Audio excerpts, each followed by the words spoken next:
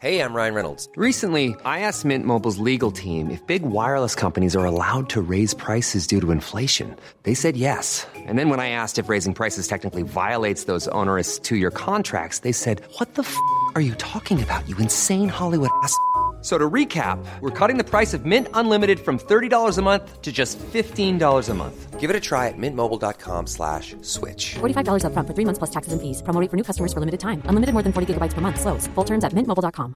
I'm James Harding. I'm the editor of Tortoise and the host of The News Meeting. It's the podcast where we try and make sense of what should be leading the news with three people who each come and pitch the story that they think matters the most. On the latest episode, we're joined by the journalist, historian and author Satnam Sanghera. Like almost everyone, we go down the rabbit hole of that Princess of Wales photo editing story, and then Satnam explains why he thinks the Church of England paying reparations for its links to slavery should really be leading the news. Just search for Tortoise News wherever you get your podcasts and follow the feed so you don't miss an episode. Hello, it's Basha here and you're listening to the Slow Newscast. Now, you might remember that moment in August, a handful of days where it felt like suddenly a slow-moving catastrophe in Afghanistan had suddenly shifted into fast-forward, when Kabul fell to the Taliban and US and UK forces left. Well, my colleague, Matt D'Ancona, has stayed with that moment, with 11 days in particular, because it's a story that's bigger than just that of a hasty withdrawal.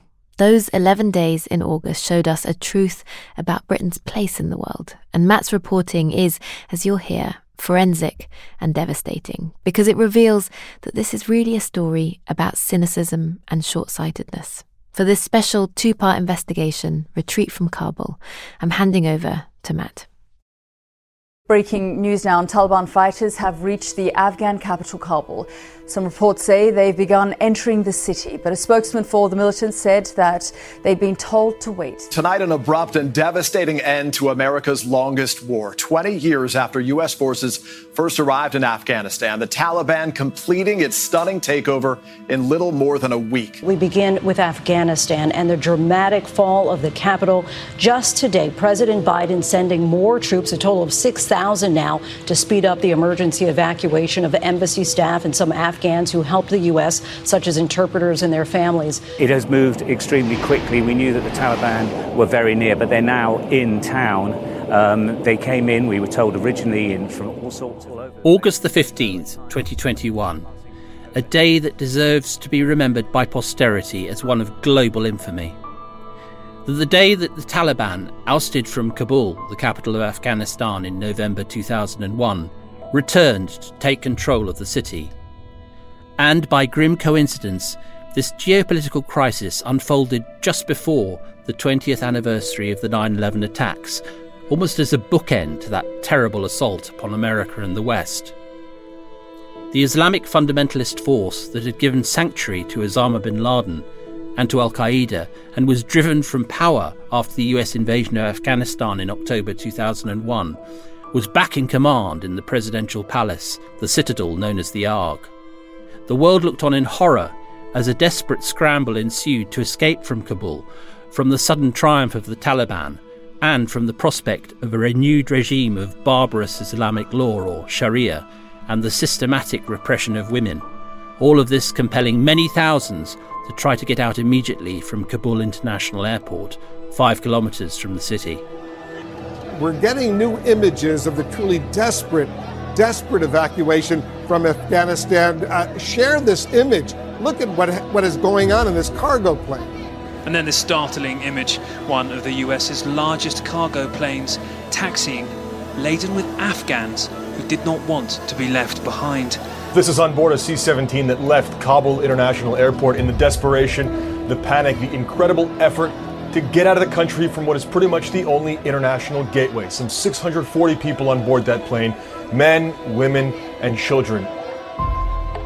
Even in a year of pandemic, a make-or-break COP summit, and the storming of the US Capitol by far-right militias seeking to overturn the presidential election, the abandonment of Kabul stood out as an extraordinary geopolitical moment and one of deep shame for the international community. How did things ever get to this point? Was the 20-year Western presence in Afghanistan, in the end, a waste of blood and treasure? 457 British service personnel had paid with their lives. Since 2001, £27.7 billion had been spent on military operations in Afghanistan and £3.8 billion on aid.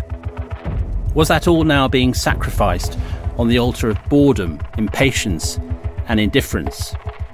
And 3 months on from the airlift, as the cruel winter drives hundreds of thousands of Afghans towards starvation, and women and girls adapt as best they can to the ferocious rolling back of the rights they enjoyed for a generation, all subject to new restrictions, many forced into hiding, is anyone beyond the borders of Afghanistan serious about helping them? I'm Matt Dancona, an editor at Tortoise, and I want, in this two-part report, to go back to the crucial 11 days in August, when the West finally deserted the country it had released from theocratic captivity in 2001. This is the first of 2 episodes in which I'll examine the crisis in detail. In particular, I want to look at what was going on in Westminster and Whitehall in that extraordinarily intense period, the rows, the gossip, the indignities, and perhaps above all, the crash course that the crisis represented in post-Brexit Britain's power on the global stage, or, more accurately, its lack of power. To try and piece the picture together, I've spoken to more than 30 senior ministers, officials, diplomats, NGO activists, intelligence sources, counter-terrorism specialists, back-channel negotiators, and others from outside the UK. All spoke on background, as one might expect so soon after the events in question. And that's normal enough when you're reporting on politics or geopolitics. But there was something extra in this case that I've never encountered before. And that was a collective sense of shame, a recognition within the governing class in this country that, as a nation, we blew it.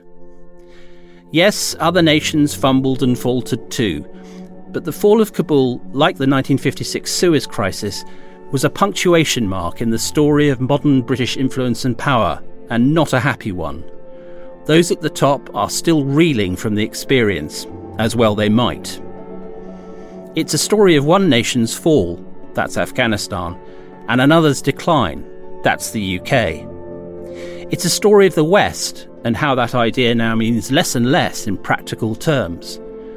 And it's a bleak case study in the 21st century British state's dysfunctions and fault lines, and how, as we've also seen so often in the government's handling of COVID, bold, boosterish language used by ministers is light years distant from the grim reality on the ground.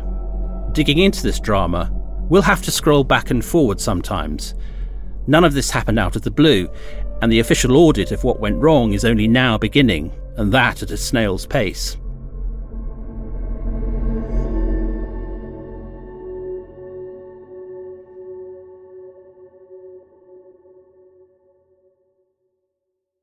But let's start the story of these transformative 11 days on Friday, August the 13th.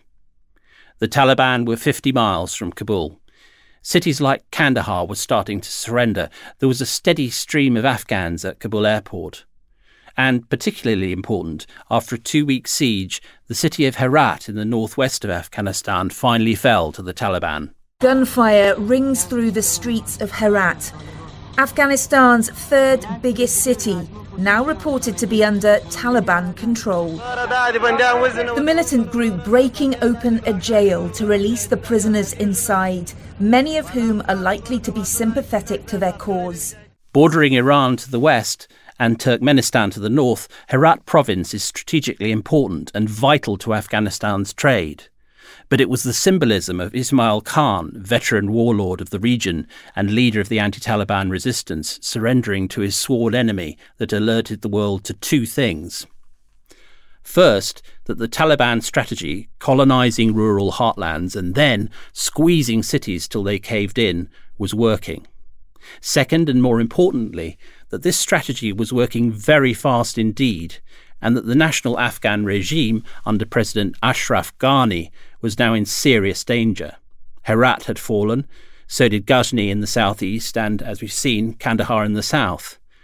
In Whitehall, after months of disagreement, bickering and inertia about the pace of change in Afghanistan, a failure of political leadership and intelligence to which we'll return, there was at last growing recognition that sooner rather than later the Taliban were going to be at the very least the dominant governing force in Afghanistan, perhaps as part of a coalition, perhaps a single-party regime. As one senior minister told me, Friday the 13th was a mad day. The direction of travel had been clear enough for a long while, but this felt different. It felt like things were accelerating very fast and that we had been caught napping. The Defence Secretary, Ben Wallace, a former captain in the Scots Guards, alerted his colleagues to the scale of the threat and the high probability of imminent crisis. But as it turned out, not all his colleagues were around. Dominic Raab, the Foreign Secretary, was in Crete on holiday with his family. He had taken elaborate steps to ensure that he had full, secure comms at his resort and was determined not to return. As one Conservative MP sympathetic to Dominic Raab says, "Look, Dom had been working flat out, both with his own department and during the pandemic. He had waited and waited for this break. He'd forked out a ton of cash. So his thinking was, does it really make any difference if I'm sitting in the Foreign Office or not? I'll be making the same calls." In fact, making calls was exactly what officials back at the Foreign Office in King Charles Street in Whitehall wanted their boss to focus on. In particular, they were encouraging him to speak directly and as a matter of urgency to his opposite number in Afghanistan, the Foreign Minister Hanif Atmar. An evacuation crisis was already beginning, and there was deep concern in the Foreign Office and at the Ministry of Defence about the fate both of British nationals and of Afghans who had worked for Her Majesty's government as interpreters, office staff, guides, and in many other capacities. As one Foreign Office source puts it, the worry was that the Taliban wouldn't make much of a distinction between Afghans that had worked directly for us and those that had worked with us. In April, Ben Wallace, in tandem with the Home Office, had launched ARAP, the Afghan Relocations and Assistance Policy, as the basic infrastructure for those Afghans. Now they really were in mortal peril, and there was an urgent need for Dominic Raab to speak to his counterpart in Afghanistan to emphasise the importance of the evacuation process and the obvious need for the Afghan government to lend every possible support. But the Foreign Secretary didn't make that call. Amazingly, no Foreign Office minister did. What Dominic Raab did find time to do was to secure permission from Prime Minister Boris Johnson to stay on holiday for a couple more days. Was he asked to come home? Here's the Foreign Secretary in a subsequent interview with Good Morning Britain on August the 25th. With the benefit of hindsight, of course, it's easy to say, and I wouldn't have gone on holiday, let alone and would have come home earlier. But just to be clear, it would have made no difference to the call to the Afghan Foreign Minister, which we'd delegated and put in the request, because by that point he was already on his way out of Afghanistan. He departed on the Sunday. We only got the request on the Friday when you were told by your advisors to come home, and that phone call had been made on Friday. As you clearly are saying, that every hour is so important, something different could have happened, different conversations could have been had 2 days earlier, could they not? So it's wrong. I was not told by my officials to come home, and the call, the request that we received, or the advice that we received, was late Friday Afghan time, around 6 o'clock. So the idea that in the Saturday, when departure plans were being made by the Afghan government, they would have suddenly been able to deal with one or other element is, I'm afraid, just wrong. Yeah. Notice that Dominic Raab denies being urged to return to the UK by his own officials, a carefully worded response which doesn't mean that he wasn't subject to pressure from other parts of government. Did the PM tell the Foreign Secretary and nominal Deputy Prime Minister to get back immediately? It may not surprise you to learn that Boris Johnson's message was, well, a bit garbled. One Number 10 source puts it this way: I'd say he wanted Dom to come back, but Boris also believes in holidays and stuff and didn't really think there was any intrinsic value in Dom rushing home just to be around. It was all symbolism, so he was pretty lenient as it goes. The same source also points out, which is probably the key to the Johnson-Raab exchange, that even as the Taliban marched on Kabul, the Prime Minister himself was still planning to go on holiday to Somerset, which he did the next day. Back to Friday the 13th. As one Whitehall permanent secretary puts it, it was a defining day for sure. There were two dynamics at work. You could see the military and the embassy in Kabul gearing up for the very worst. And then, back in London, very different. There were lots of discussions about the etiquette of holidays. I've seen my fair share of crises, but never one where there was such a disconnection.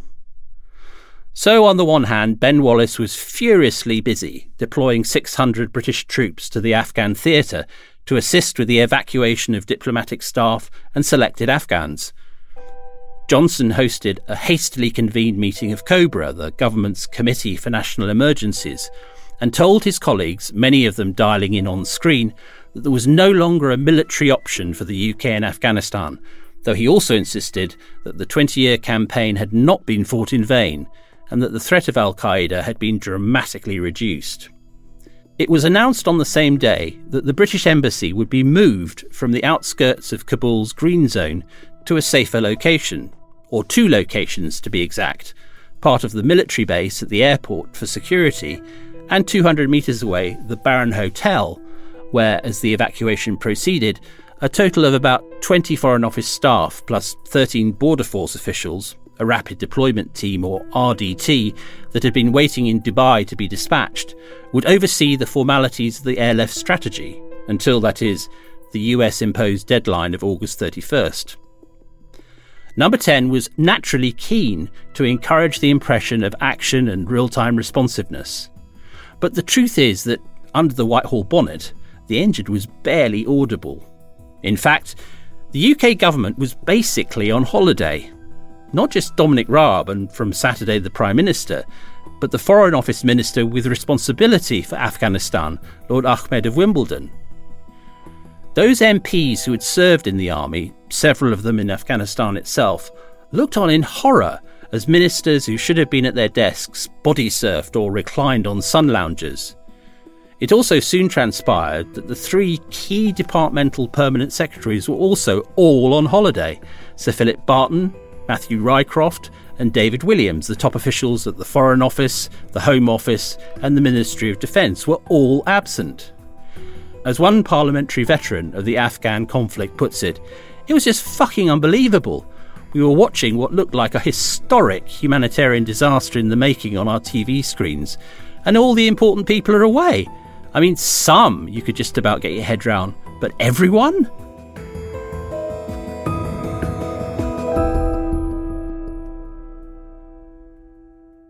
Saturday, August the 14th. In Afghanistan, the last major city in the north of the country, Mazar-e-Sharif, had fallen. The Taliban were closing in on Kabul. The lines outside Kabul airport were growing in size, and President Joe Biden authorised an additional 1,000 US troops to help with evacuations. In spite of all this, Boris Johnson headed off to his Somerset holiday, quietly confident that the crisis was not going to come to a head imminently. In Kabul, meanwhile, Sir Laurie Bristow, the British ambassador to Afghanistan, could not afford to think that way. Operation Pitting, the official evacuation plan, was now underway, and our man in Kabul faced a very difficult personal decision. Should he leave with the majority of his diplomatic colleagues or stay behind? There was an immediate calculation to be made which involved a potentially lethal balance of probabilities. Once the withdrawal accelerated, the Green Zone, an interconnected area of 22 city blocks with integrated services and security, would essentially cease to exist. And that meant that until troop reinforcements arrived, Bristow and anyone else who stayed behind would be extremely vulnerable. At this point, it was impossible to know how bad things might get at the airport, but the crush of dehydrated and desperate faces at the fences was alarming to say the least. Not until a number of ship containers were repurposed as barriers could the remaining British contingent feel anything like safe. And that was before they took into account known unknowns, such as how the Taliban would act towards Brits when they arrived, or, even worse, what to expect from the hundreds of ISIS-K terrorists who had been released from prisons such as Pul-e Shaki on the eastern outskirts of Kabul. ISIS-K, incidentally, is an offshoot of the original Islamic State, taking its K from Khorasan, a historic region that covers vast terrains in Iran, Turkmenistan and Afghanistan. Equally murderous in their hatred of the West and the Taliban, they would indeed go on to kill 175 civilians and 13 US soldiers in an attack outside Kabul airport on August 26th. Bristow's trepidation, in other words, was well justified. In consultation with his military colleagues, however, he decided to stay.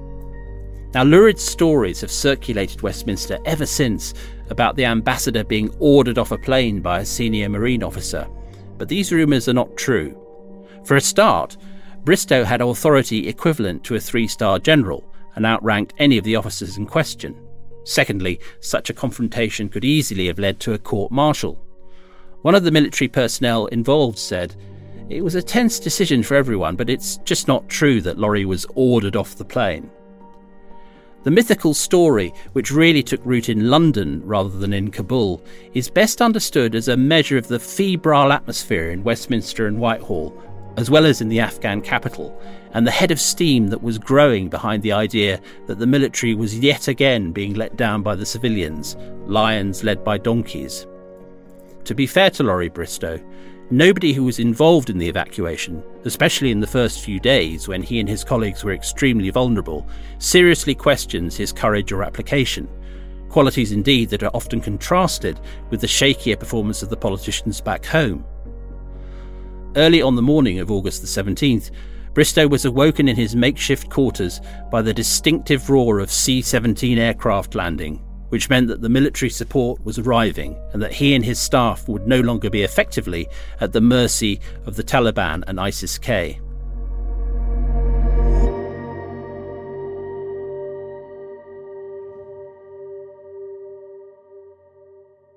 But let's go back to Sunday, August the 15th. As many as 18,000 Afghans had now applied for US visas. Thousands of civilians were surging to break through the gates of Kabul International Airport. The volume was so overwhelming that security forces fired gunshots into the air to force people back. In spite of all this, Ashraf Ghani, the Afghan president, was still almost as confident as Boris Johnson that a Taliban victory was not imminent. He consulted friends within and outside Afghanistan, pledging his undying devotion to the people of his nation and to the office he had held since September 2014. I have spoken to sources within Ghani's circle at the time, and they are emphatic that the president, though conscious that his days in office were numbered, was definitely not planning to cut and run on the Saturday. This confidence was still intact on the morning of Sunday, August the 15th. At 8:31 a.m. Kabul time, 3.5 hours ahead of British summertime, Matin Bek, Ashraf Ghani's well-regarded chief of staff, tweeted, "Don't panic, Kabul is safe."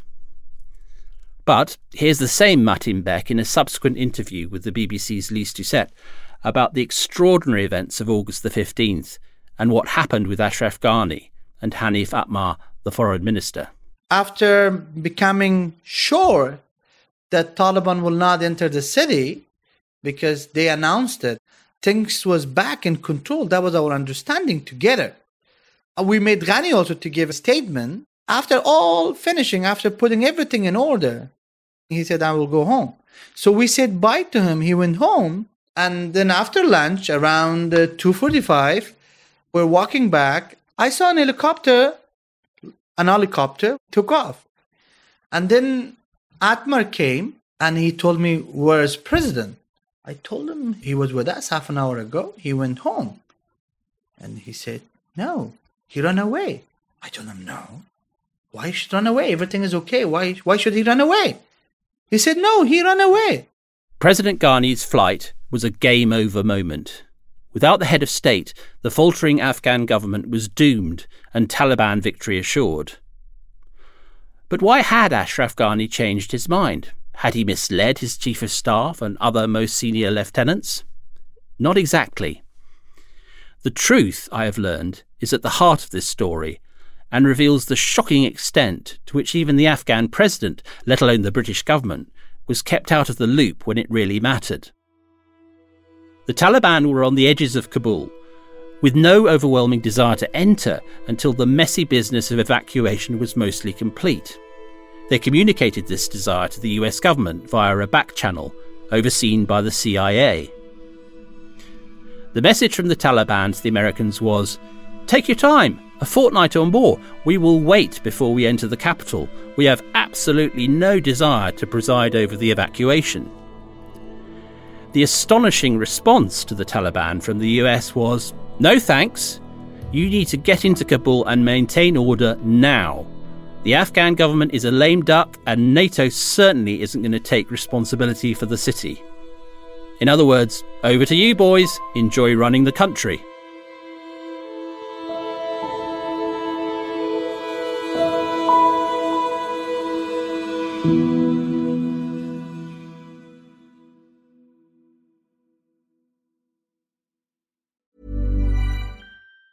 Before Shopify, were you wondering, where are my sales at? Now you're selling with Shopify, the global commerce platform supercharging your selling. You have no problem selling online, in person, on social media, and beyond.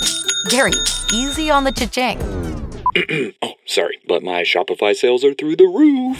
Start selling with Shopify today and discover how millions of businesses around the world use Shopify to ignite their selling. Sign up for a $1 per month trial period at shopify.com/listen. Shopify.com/listen. Hello, I'm Giles Whittell, Tortoise's deputy editor. On the News Meeting podcast, we try to make sense of what should be leading the news with three guests who each pitch the story they think matters most. And once a month, we record a live episode in our newsroom. The next one is on the 27th of March, and I'm going to be joined by the brilliant author and podcaster Elizabeth Day. To come to the event and tell us what you think should lead the news, go to tortoisemedia.com/book. That is tortoisemedia.com/book.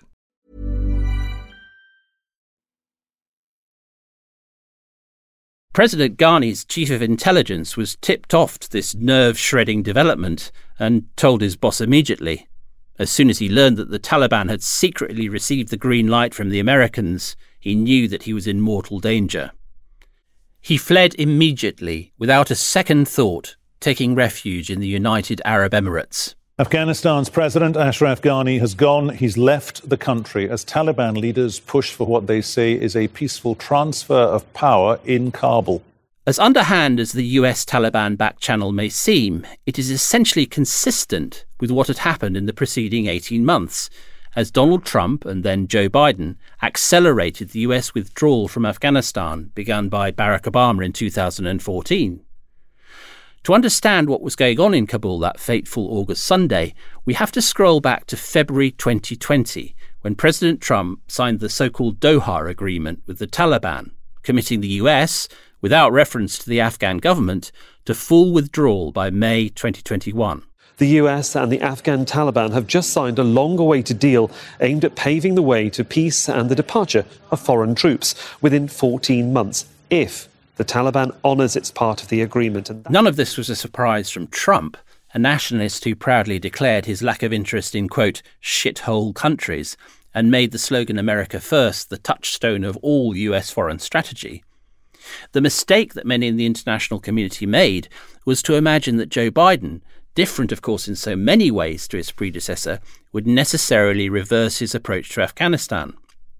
Yes, President-elect Biden reassured the world that America is back, and in his inaugural address on January the 20th, he was quite explicit. The world is watching all of us today. So here's my message to those beyond our borders. America has been tested, and we've come out stronger for it. We will repair our alliances and engage with the world once again.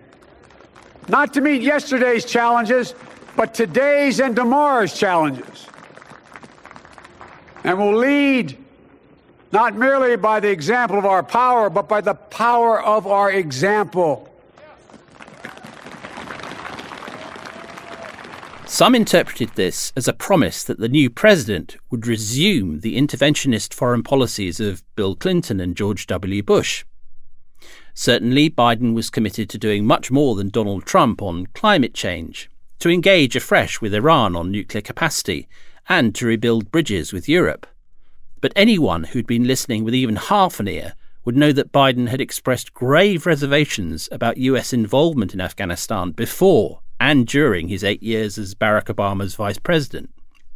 His moral compass in this respect later became his beloved son, Beau, who died of cancer aged only 46 in 2015, a disease his father was persuaded he might well have contracted from proximity to military burn pits during his army service.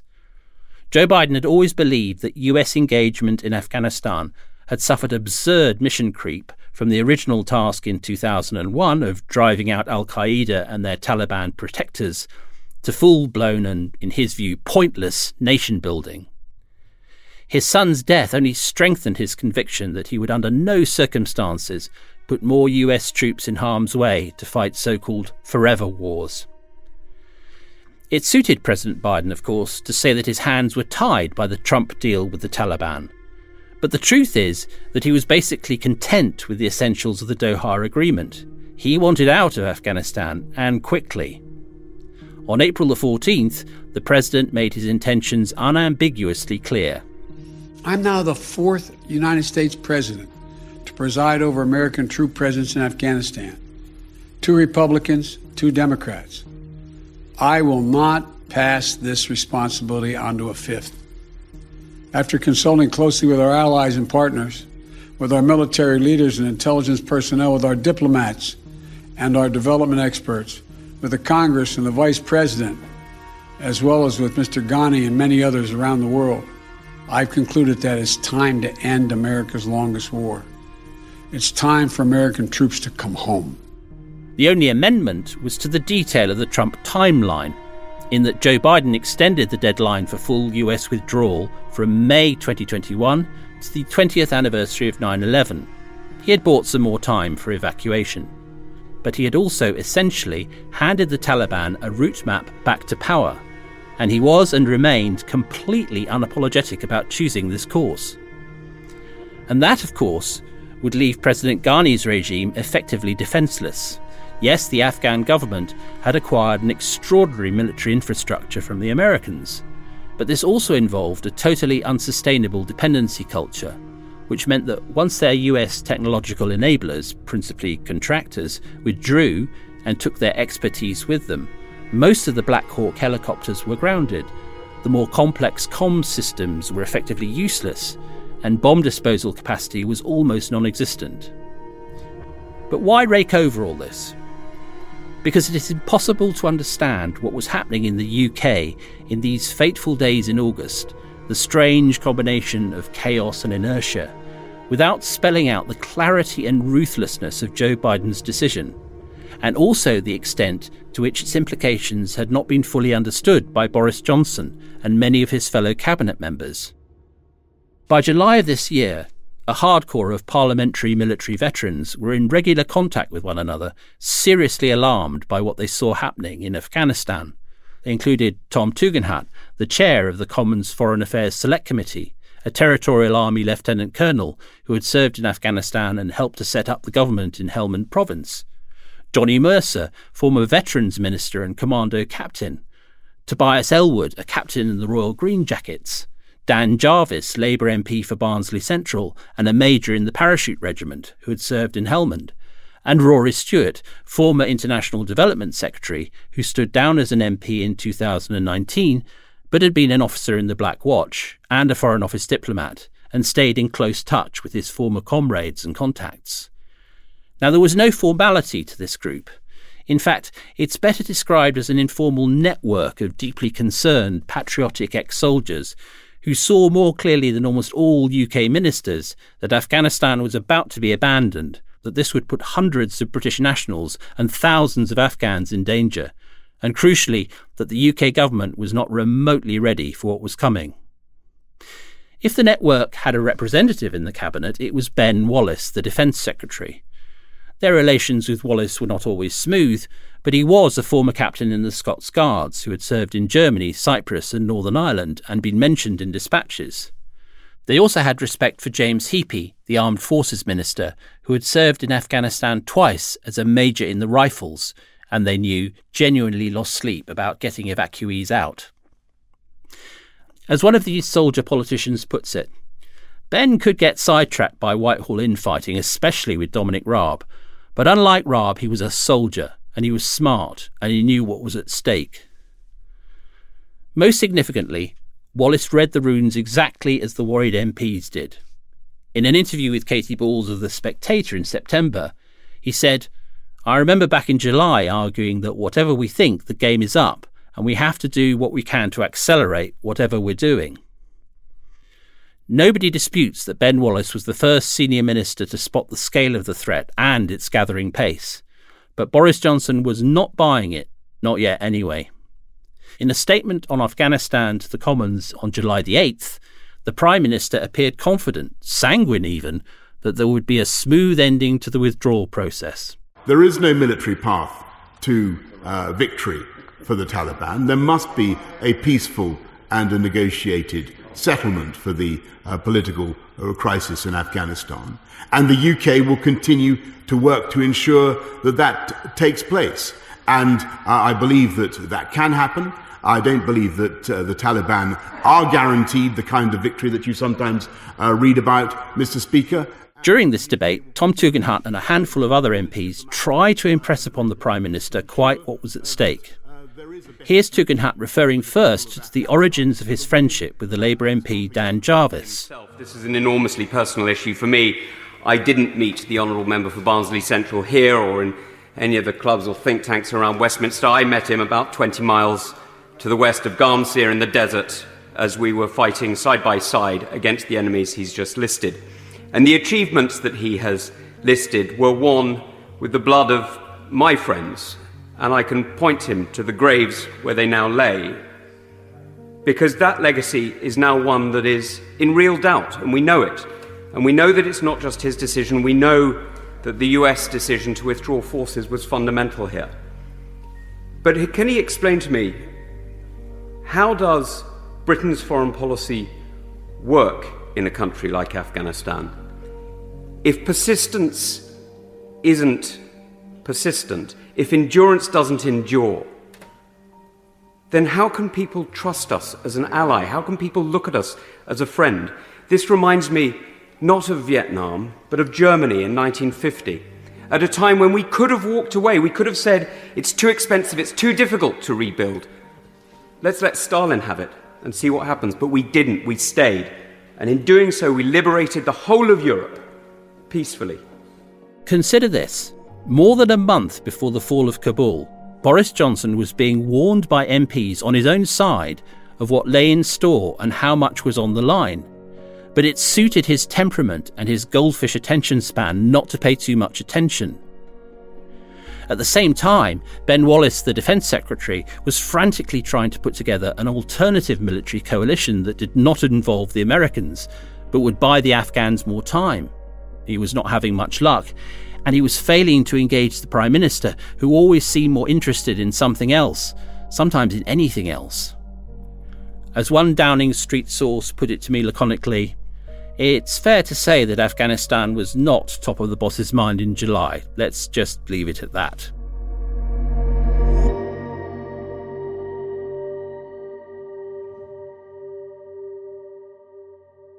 So instead, let's return to Sunday, August the 15th. The news of President Ghani's abrupt departure spread like wildfire throughout Kabul and beyond, prompting a scramble to the airport. Two scenes capture the shock of what unfolded that day, scenes that flashed across screens all over the world and, in a matter of hours, turned a regional crisis into a growing geopolitical scandal. The first was of the Taliban in the presidential palace, celebrating the dawn of the new Islamic Emirate and patrolling the streets of the capital, brandishing AK-47s, restored to power after 20 years in exile. We just learned that the presidential palace was officially handed over to the Taliban. Just remarkable images coming in all day long of this transfer of power. The second was the horrific spectacle of people clinging to the wing of a Boeing C-17 military transport aircraft as it took off from the airport and plunging to their deaths. Later, a plane takes off, and what you're about to see is disturbing. As the plane ascends, two objects, or people, appear to fall from the fuselage. Oh, and in case you were wondering, both Boris Johnson and Dominic Raab had decided to come back from their respective holidays. Fresh off the train from Taunton, the PM convened another Cobra meeting. And faced with the first such crisis of his premiership, a geopolitical fiasco and potential humanitarian disaster in which the Brits were deeply embroiled, his tactic was vintage Johnson, to claim that he wasn't remotely surprised. We've known for a long time that this was the way things were going. But as one senior diplomat puts it, he bloody well hadn't, and that was going to cause big problems in the days that followed.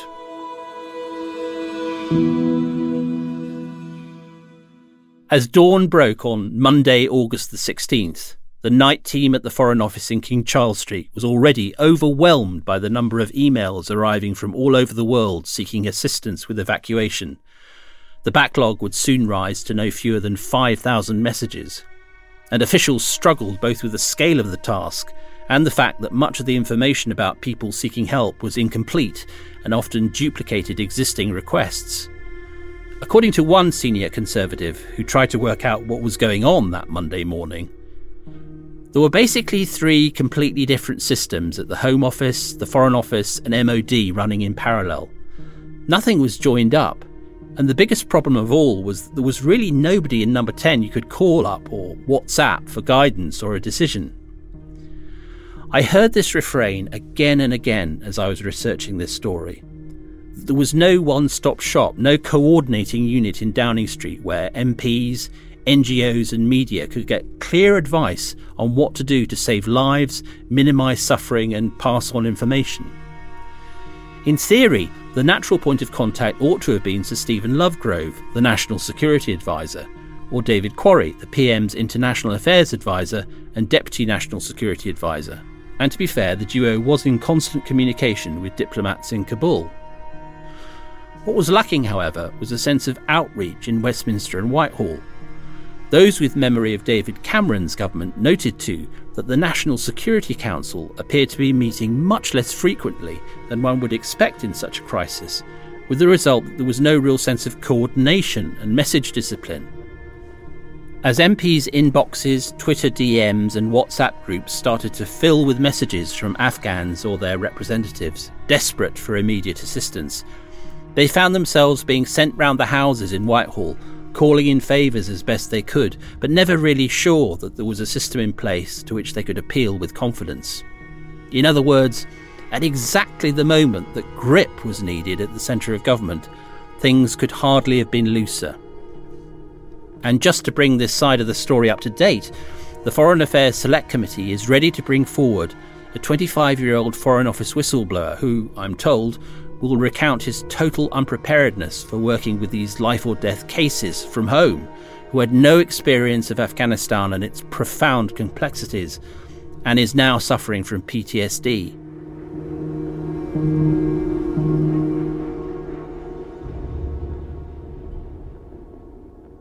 Back to Monday, August the 16th. Interviewed by LBC's Nick Ferrari, Ben Wallace became emotional as he confronted the horrible reality that in these rough and ready circumstances, no evacuation strategy was going to be completely effective. I think I also said, and it's a really deep part of regret for me, that some people won't get back. Some people won't get back, and we will have to do our best in third countries to process those people. Back in Number 10, the PM was starting to experience a different emotion, that of being out in the cold.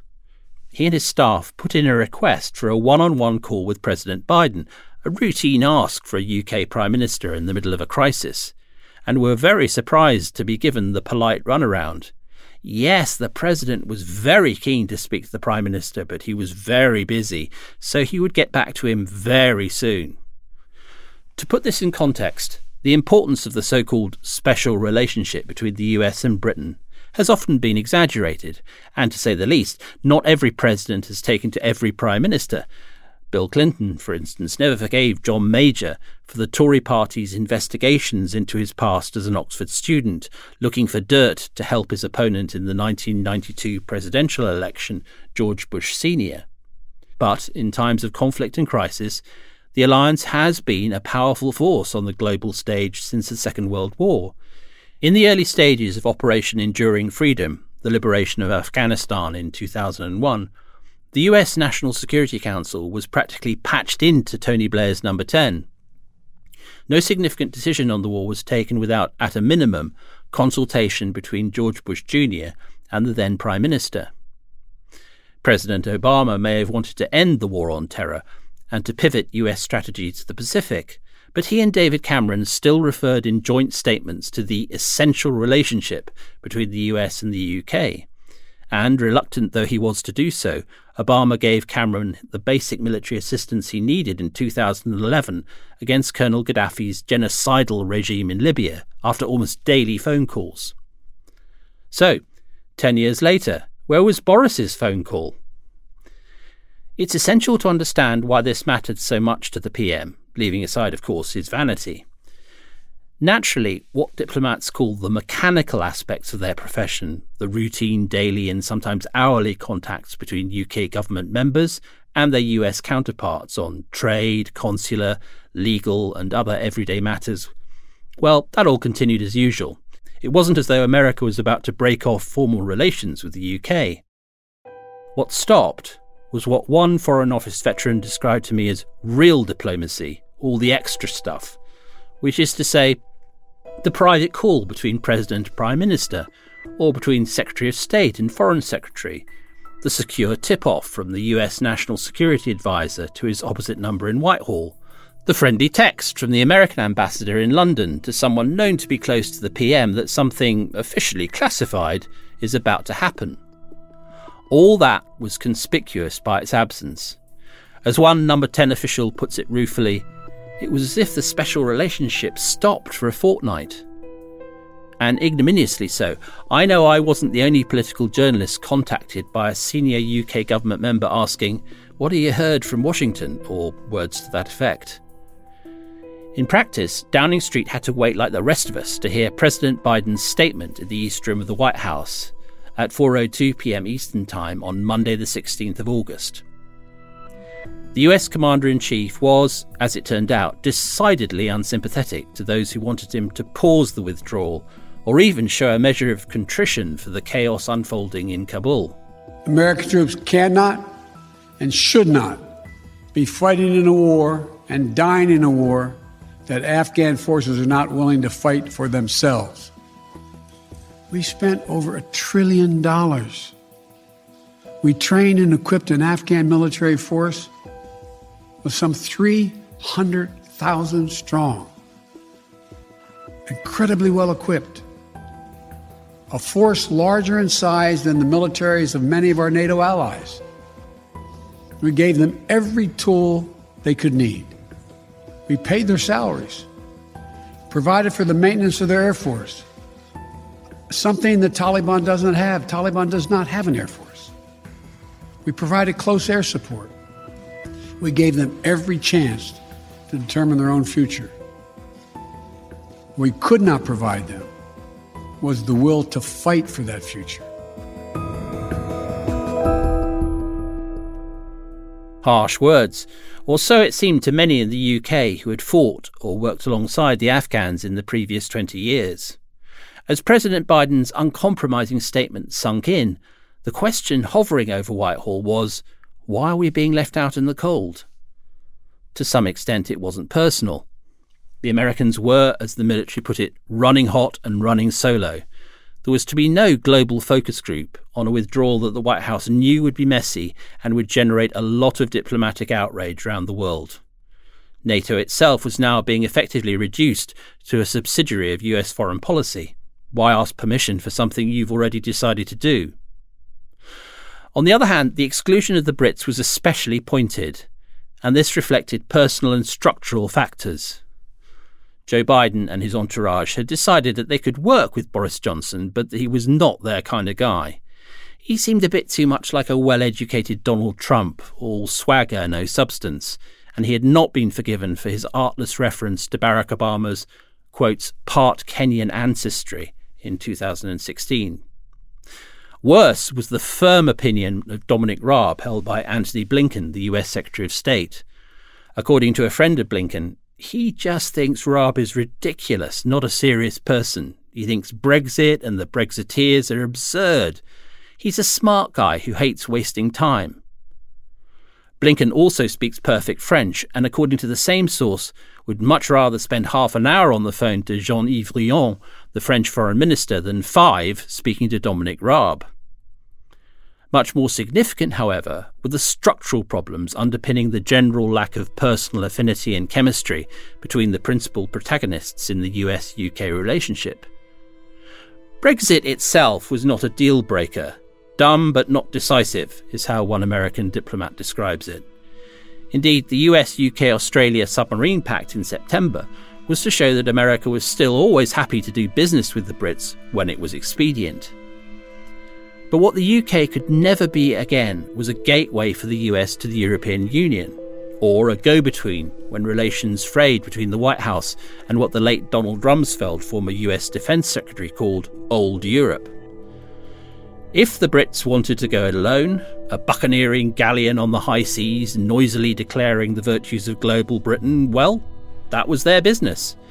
But it made them a whole lot less useful or interesting to any US president of whatever party. At the Pentagon, the Americans continued to admire Britain's special forces capability and its intelligence services, especially what GCHQ had to offer the National Security Agency in cyber warfare. But when it came to heavy lifting, well, the UK Army was shrinking fast, set to be reduced to 72,500 soldiers by 2025. It all fit a pattern as far as those inside the Beltway were concerned. In November 2020, it did not escape the attention of US Britain watchers that Chancellor Rishi Sunak had cut the UK's international development budget from 0.7 to 0.5% of GDP. All this was consistent with the retreat of a once great nation from its former prominent role in world affairs. According to one UK minister, that silence from Biden on the Monday was really instructive. I started by being outraged, thinking, how dare he not call the Prime Minister of this country? But then I started to realise I was asking the wrong question. To be honest, why would he call us? This was, in other words, a light bulb moment of the ugliest sort. Here we are, in the midst of a huge airlift, disengaging from a 20-year conflict in which Britain was closely involved at every stage and many British lives were lost. And we don't even get a phone call from the President. What did that say about the shrinking power and presence of Britain on the global stage? It was starting to dawn on the governing class in Westminster and Whitehall that the answer to that question was bitter indeed.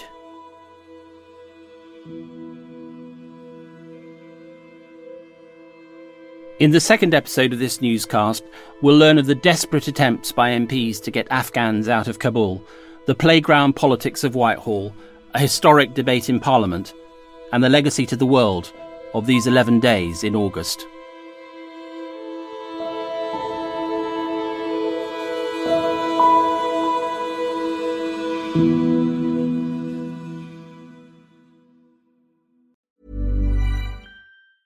I'm James Harding, I'm the editor of Tortoise and the host of The News Meeting. It's the podcast where we try and make sense of what should be leading the news with 3 people who each come and pitch the story that they think matters the most. On the latest episode, we're joined by the journalist, historian and author Satnam Sanghera. Like almost everyone, we go down the rabbit hole of that Princess of Wales photo editing story, and then Satnam explains why he thinks the Church of England paying reparations for its links to slavery should really be leading the news. Just search for Tortoise News wherever you get your podcasts and follow the feed so you don't miss an episode.